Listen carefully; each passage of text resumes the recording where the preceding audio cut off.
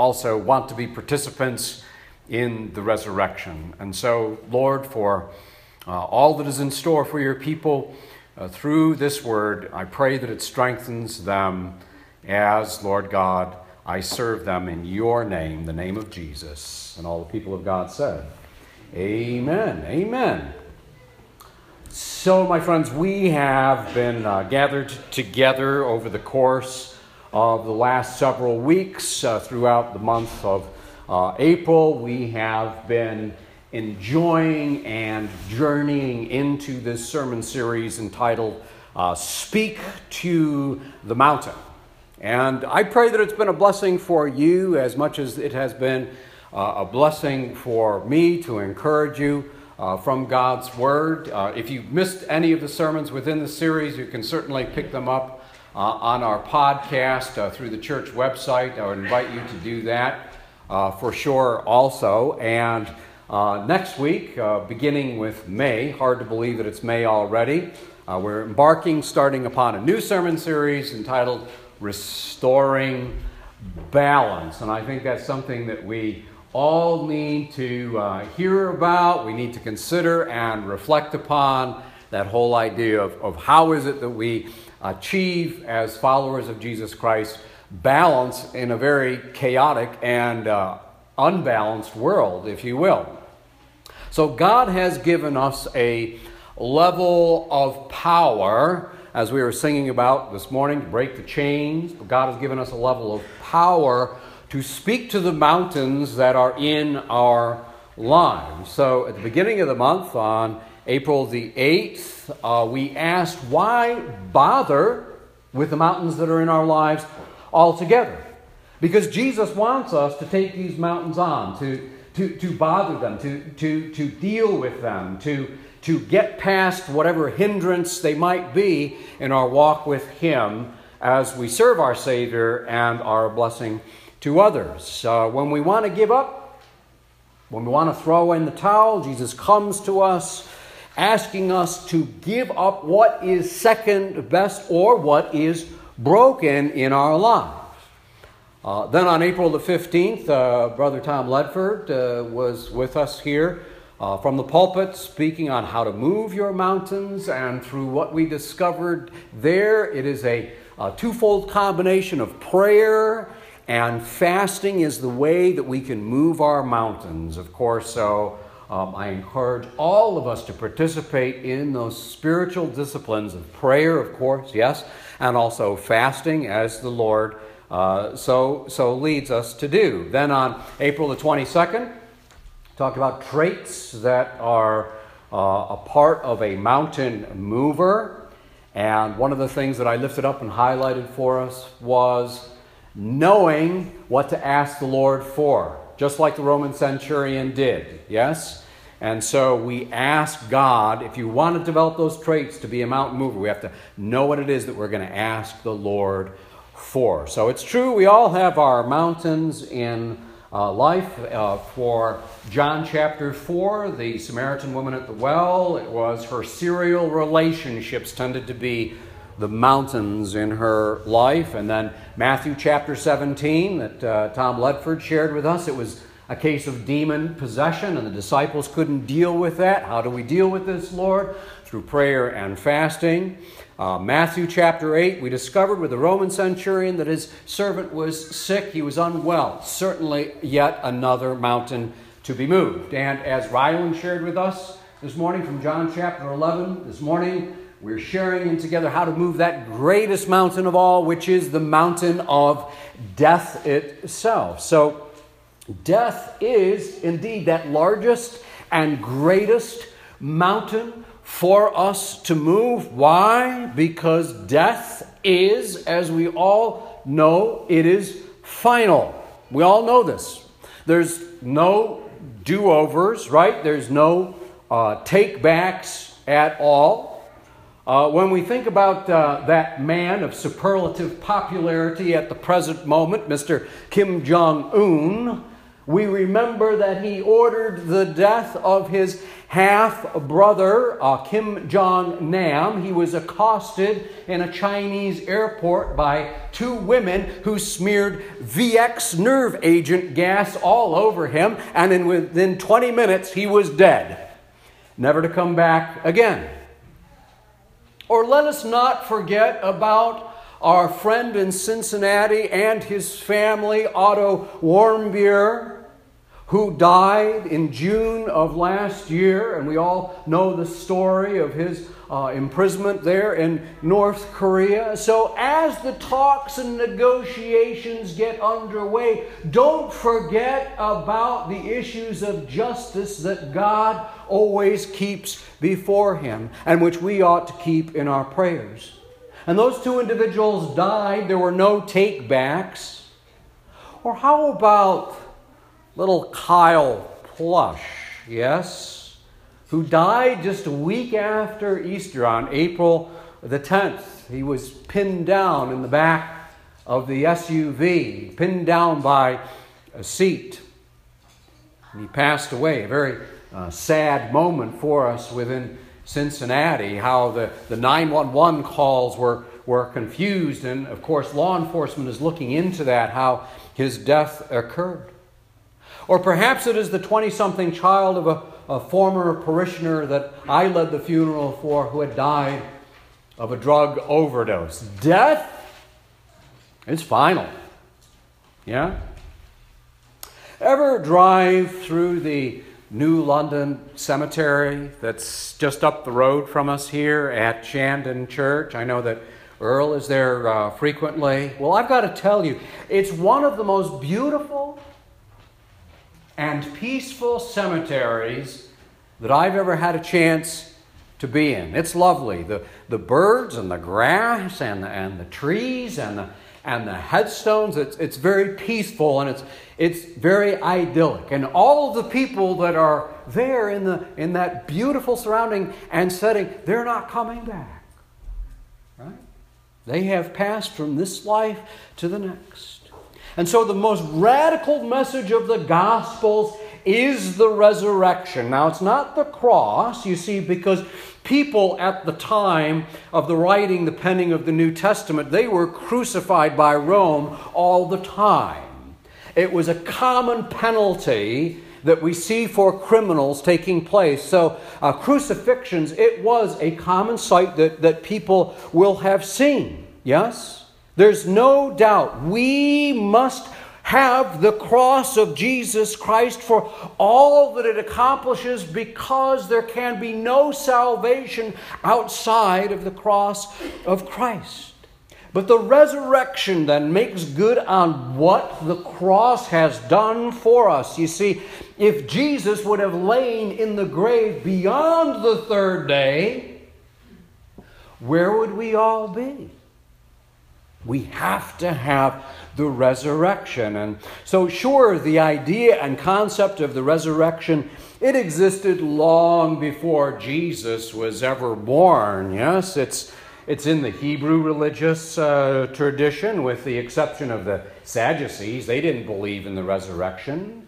We find it in Egyptian and Greek and Roman mythology, the resurrection, and it was woven into the nature stories of the Germans and the early Celts. But in the resurrection, and we're still in the season of resurrection, we're only 5 weeks, believe it or not, after celebrating Easter, there is something amazing that happens within the resurrection of Jesus, you see, because we move from story and myth that is contained in all of those ancient civilizations and cultures like the Romans and the Greeks and the Egyptians, from myth, and we move to historical reality. We move from tale to truth. Yes? In 1 Corinthians chapter 15, St. Paul testifies that there were 500 witnesses to the resurrection. And so, tales and fables, they are easy to believe in. I remember as a child reading a lot of German tales and fables, and to be honest with you, a lot of them scared me half to death, right? Yes? But they're fables and they're tales, yes? And they're kind of easy to believe in, but truth stretches us. Truth confronts us. Truth is not so easy to believe in. Yes? Why?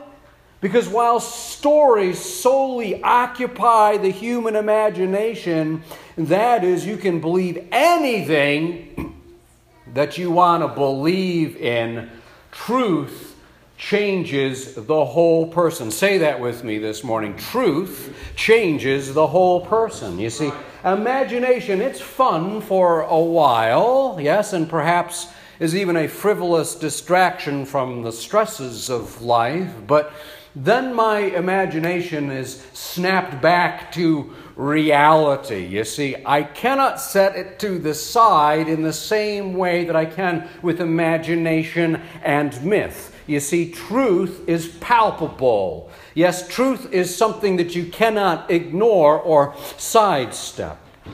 And so when Jesus said to Martha, "I am the resurrection and the life," he was essentially declaring three very, very important things. And the first of which is, he says, "I am."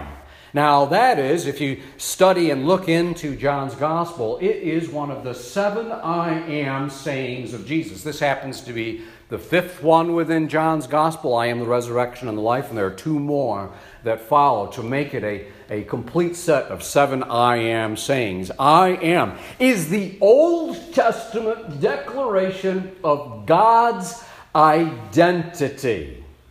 What does God say to Moses in Exodus chapter 3 on Mount Sinai when Moses protests to God? Moses said to God, "Suppose I go to the Israelites and say to them, 'The God of your fathers has sent me to you,' and they ask me, 'What is his name?' Well, what am I supposed to tell them, God?" And God said to Moses, "I am who I am." This is what you will say to the Israelites. "I am has sent me to you."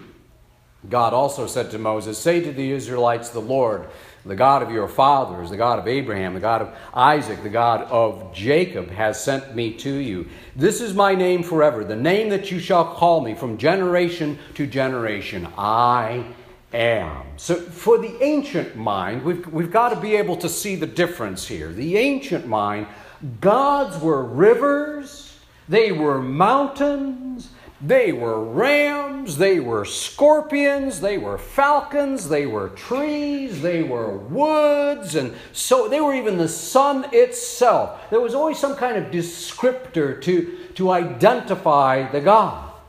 When God did not define himself with any kind of naturalistic or animal equivalent and said, "I am," this was not pantheism.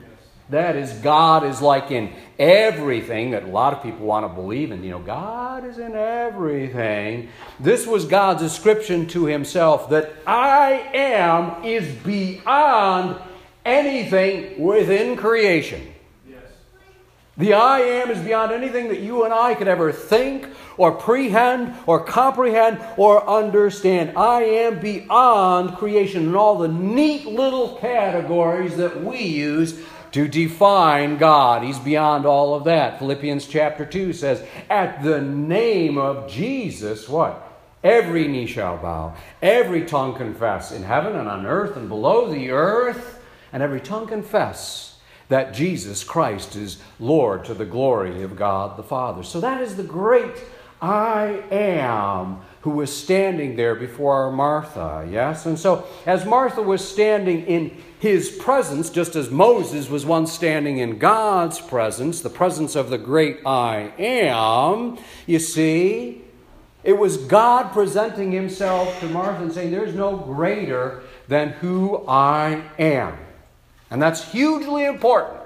Because again, we move from just fantasy and fiction and myth, which largely can be dismissed or become irrelevant, to what is real.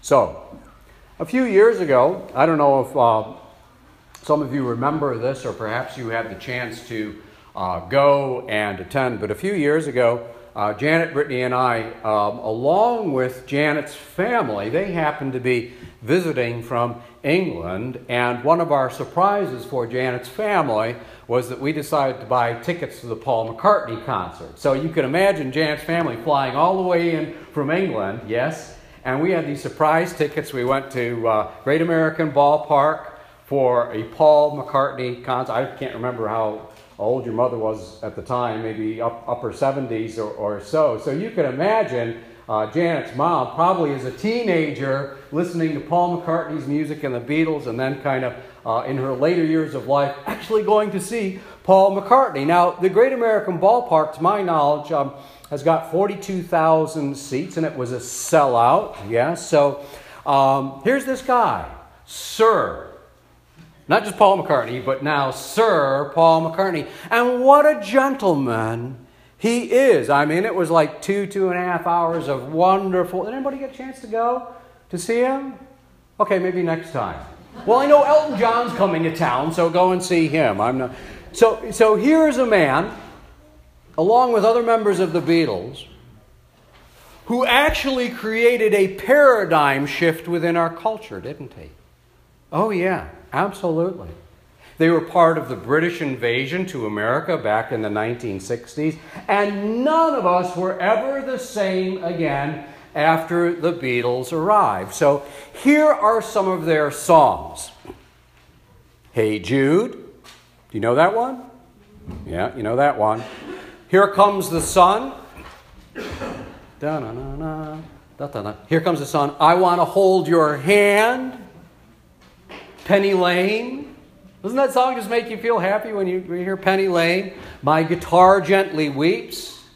Eleanor Rigby. You know that one? Yes. Or We Can Work It Out. We Can Work It Out. You can hear all the tunes in your mind as I share with you the titles. Now, all these songs are in your imagination. They're in your heart and your mind. But there's a big difference between playing we used to call them records. Yeah, now, I don't know what they're called now. They're ephemeral, I guess they're tracks, right? And there's a big difference between listening to a record and then actually being seated before the one who takes up his guitar and says to you, now I'm going to sing for all of you, Blackbird.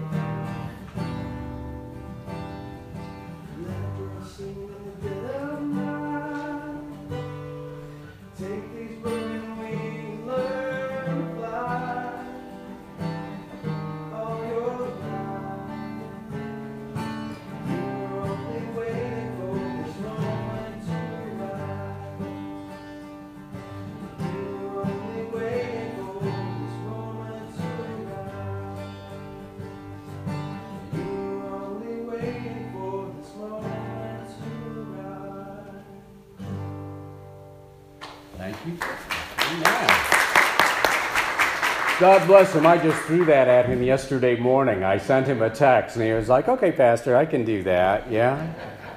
Thank you, Ben. You grace me, and I appreciate that. Yeah? So big difference between, right, just listening to it and then actually hearing it performed live. Paul McCartney, yes? So lastly, Jesus invites Martha to embrace something. He does not invite her to embrace an idea or an ideal.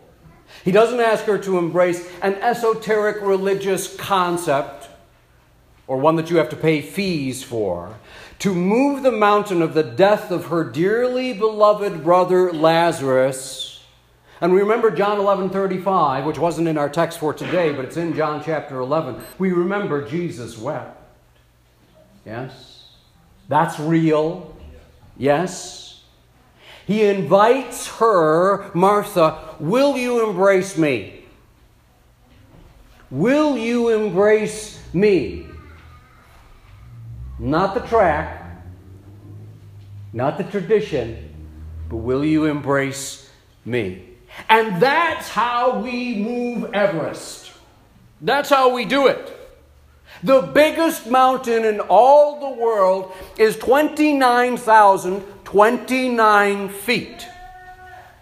Do you know what the cruising altitude of most jet aircraft is? 30,000 feet. So on a beautiful day like we have today, where the sky is clear, look up. And when you can see the contrails of those jet airliners flying overhead, way up there, you can just see like the white trail. That's about 30,000 feet. And there is a mountain that is that big.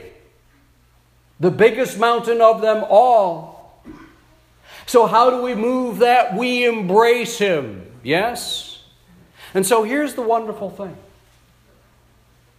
You see, when Jesus was standing before Martha, her future was standing before her. Yes?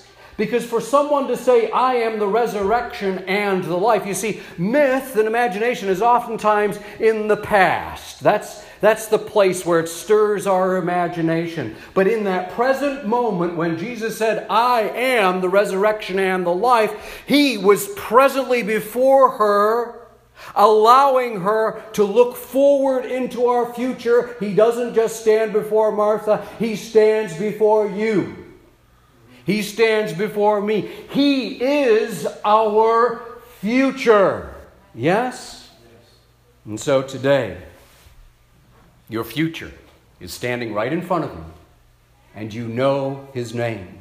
His name is Jesus. Sounds simple, doesn't it? Embrace Him. It was as simple for the Roman centurion who said, Lord, you don't even need to come to my house. Just say the word, and I know that my servant will be healed. It doesn't matter if your body lies in the ground in a beautiful place like New London Cemetery. It doesn't matter if your body is abandoned to the sea, if it is burned in a fire, or if it rots by the side of the road. The great I Am says, I am the resurrection and the life, and whatever mountain, be it Everest size, can be moved. I am the mountain mover, Jesus says to Martha.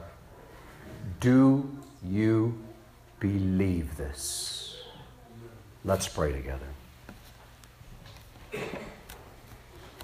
God, we've all got mountains. And some of our mountains, Lord, are the size of Everest. And we look up at them and we say, there is no way that I could scale that mountain. There's no way that I could get around it. And so, Lord, as we have been celebrating and reflecting throughout the month of April, in your name, in the name of Jesus, we speak to the mountains that are in our lives, whatever they might be: sickness, disease, heartbreak, loneliness, financial worries, job crises.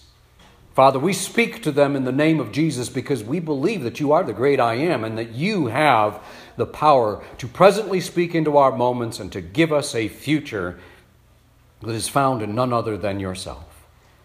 And so, Father, we trust that you will give to us the power, dear Jesus, in the name of your blessed Son, to be able to move the mountains that are in our lives. We do so by faith, believing, exercising the same faith that the Roman centurion did. Oh Lord, just say the word. Just say the word, Lord God, and it will be done. We trust you for that, and I trust you to meet the needs of your people. Together, as one family of faith, we say, Amen.